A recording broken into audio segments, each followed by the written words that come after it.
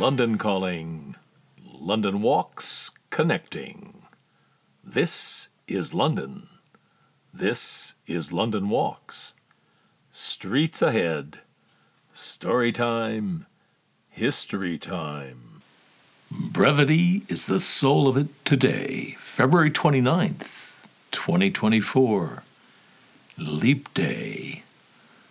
The pin for the day, the news story that gets the show on the road, is the announcement that the Fitzrovia landmark, the BT Tower, is going to be turned into a luxury hotel.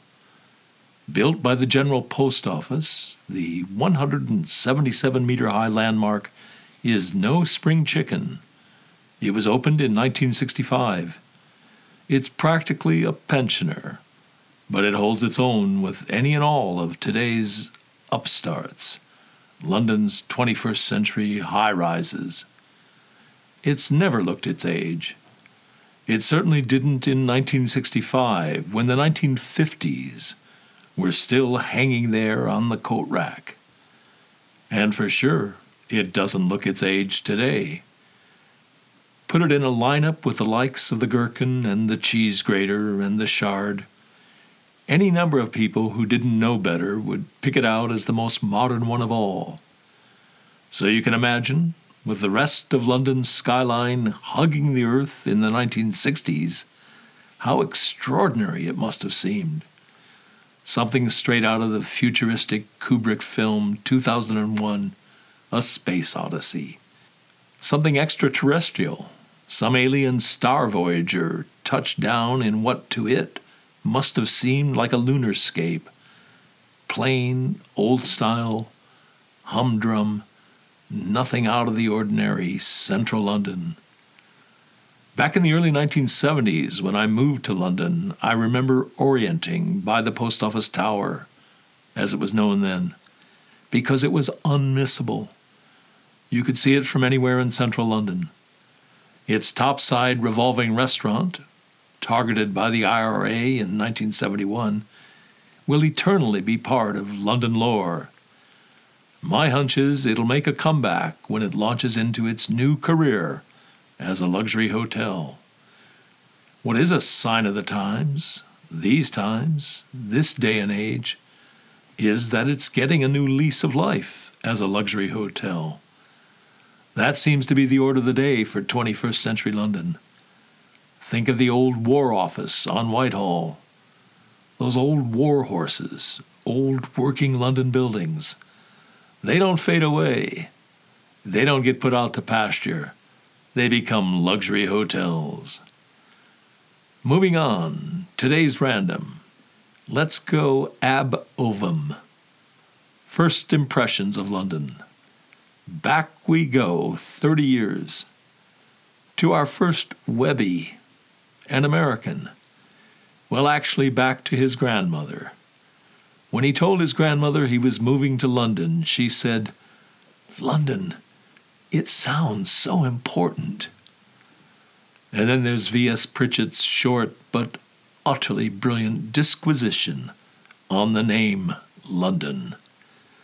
This passage can be found near the beginning of his prose poem, London poem, London Perceived, which just might be the best thing ever written about London.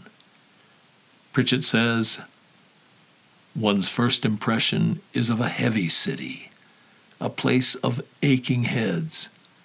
The very name, London, has tonnage in it. The two syllables are two thumps of the steam hammer, the slow clump, clump of a policeman's feet, the cannoning of shunting engines, or the sound of coal thundering down the holes in the pavements of Victorian terraces. Lie down on the grass in the middle of a London park, far away from any street and from the numerosity, and the earth rumbles and trembles day and night. The note is low and ruminative, and in this resembles the quiet but meaning voices of the people who hate drama more than anything else on earth, and for reasons that do not totally bear inspection. As Londoners, we are, you see, drama itself, and have no reason to whip ourselves up into states with sirens and altercations. We like the police to be quiet, the ambulances discreet, and the fire engines jolly. This weight of the city and its name have other associations, mainly with the sense of authority, quiet self-consequence, known among us as modesty, unbounded worry, ineluctable usage, and natural muddle. These are aspects of a general London frame of mind. If Paris suggests intelligence, if Rome suggests the world, if New York suggests activity, the word for London is experience. This points to the awful fact that London has been the most powerful and richest capital in the world for several centuries. It has been until a mere 15 years ago. Aside here, Pritchett wrote this passage in the early 1960s. It has been until a mere 15 years ago the capital of the largest world empire since the Roman, and even now is the focal point of a vague commonwealth. It is the capital source of a language now dominant in the world. Great Britain invented this language. London printed it and made it presentable.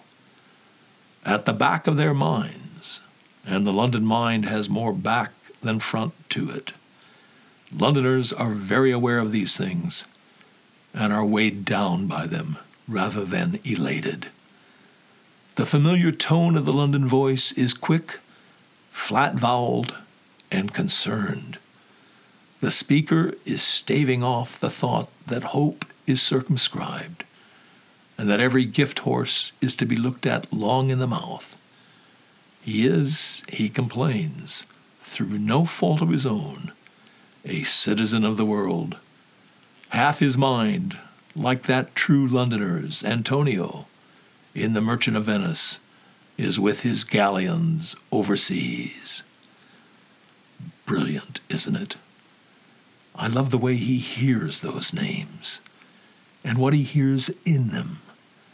Those two heavy syllables of the name London. The very name has tonnage in it. And comparing the name for our city with that of the French capital, especially if you pronounce Paris the way the French pronounce it, Paris. It's evanescent, just so much breath. No weight, no tonnage in the name Paris. Well, I was going to use that as a lead-in and a tie-in. A lead-in to one's first impressions of London. For some probably daft reasons, I like to ask people what their first impressions of London were. I like to compare them with my first impressions. But I think I'll save that for a future podcast. What I will say here and now is at the post office tower, today's pin was one of my earliest impressions. To be exact, my fourth main impression of London was the post office tower. And University College London, my college, was my fifth main impression. I was going to wax eloquent, well, I hope wax eloquent, about a quirky feature of University College. But I'm going to say that. I'm going to be very self-indulgent and do a whole podcast on my first 5 impressions of London. But UCL came to mind because William Wilkins, the architect who designed the National Gallery, also gave us the main UCL building.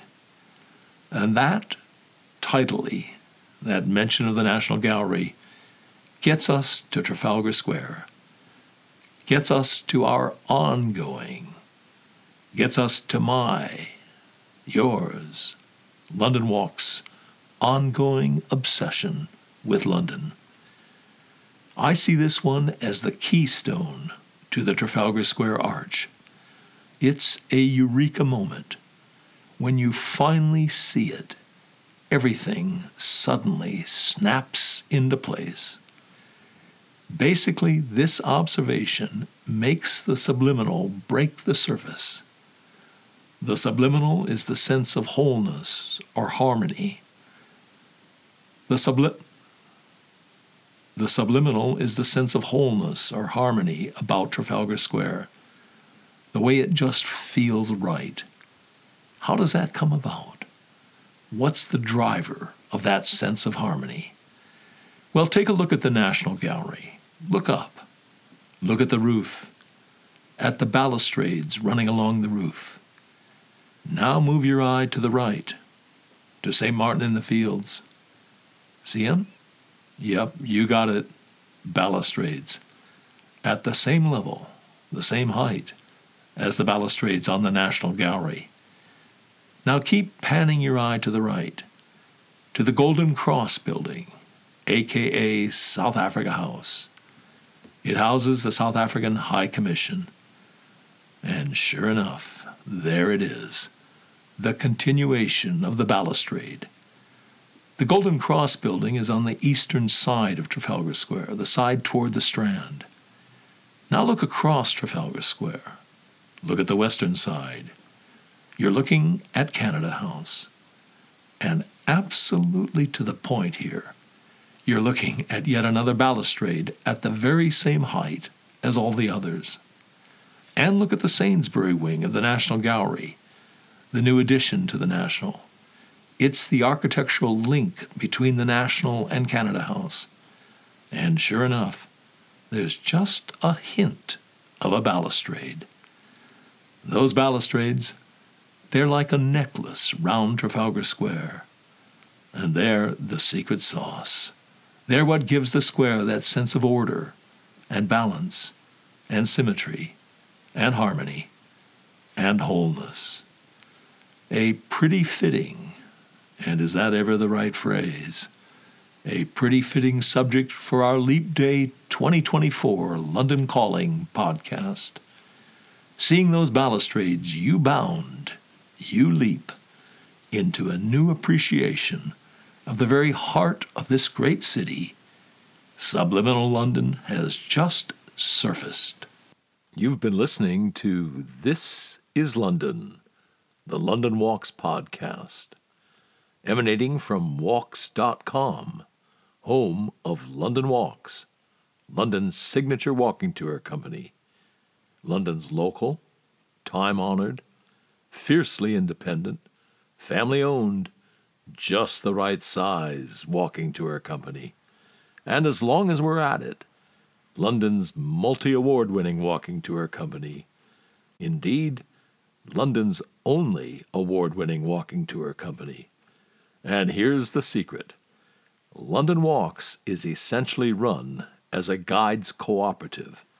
That's the key to everything. It's the reason we're able to attract and keep the best guides in London. You can get schlubbers to do this for £20 a walk, but you cannot get world-class guides, let alone accomplished professionals. It's not rocket science. You get what you pay for. And just as surely, you also get what you don't pay for. Back in 1968, when we got started, we quickly came to a fork in the road. We had to answer a searching question. Do we want to make the most money, or do we want to be the best walking tour company in the world? You want to make the most money, you go the schlubbers route. You want to be the best walking tour company on the planet, you do whatever you have to do to attract and keep the best guides in London. You want them guiding for you, not for somebody else. Bears repeating, the way we're structured, a guides cooperative, is the key to the whole thing. It's the reason for all those awards. It's the reason people who know go with London Walks. It's the reason we've got a big following, a lively, loyal, discerning following. Quality attracts quality. It's the reason we're able, uniquely, to front our walks with accomplished, in many cases distinguished professionals. By way of example, Stuart Purvis, the former editor and subsequently CEO of Independent Television News, and Lisa Honan, who had a distinguished career as a diplomat. Lisa was the governor of St. Helena, the island where Napoleon breathed his last, and, some say, had his penis amputated. Napoleon didn't feel a thing, if thing's the mot juste. He was dead. Stuart and Lisa, both of them CBEs, are just a couple of our headline acts. Or take our Ripper Walk. It's the creation of the world's leading expert on Jack the Ripper, Donald Rumbelow, the author of the definitive book on the subject. Britain's most distinguished crime historian, Donald is, in the words of the Jack the Ripper A to Z, internationally recognized as the leading authority on Jack the Ripper. Donald's emeritus now, but he's still the guiding light on our Ripper Walk. He curates the walk, he trains up and mentors our Ripper Walk guides, fields any and all questions they throw at him. The London Walk's aristocracy of talent, its all-star team of guides, includes a former London mayor. It includes the former chief music critic for the Evening Standard. It includes the chair of the Association of Professional Tour Guides and the former chair of the Guild of Guides. It includes barristers, doctors, geologists, museum curators, a former Museum of London archaeologist, historians, university professors, one of them a distinguished Cambridge University paleontologist. It includes criminal defense lawyers, Royal Shakespeare Company and National Theatre actors, a bevy of MVPs, Oscar winners, people who've won the big one, the Guide of the Year award. Well, you get the idea. As that travel writer famously put it, if this were a golf tournament, every name on the leaderboard would be a London Walks guide. And as we put it, London Walks guides make the new familiar, and the familiar new. And on that agreeable note, come then, let us go forward together on some great London walks. And that's by way of saying, good walking and good Londoning, one and all. See you next time.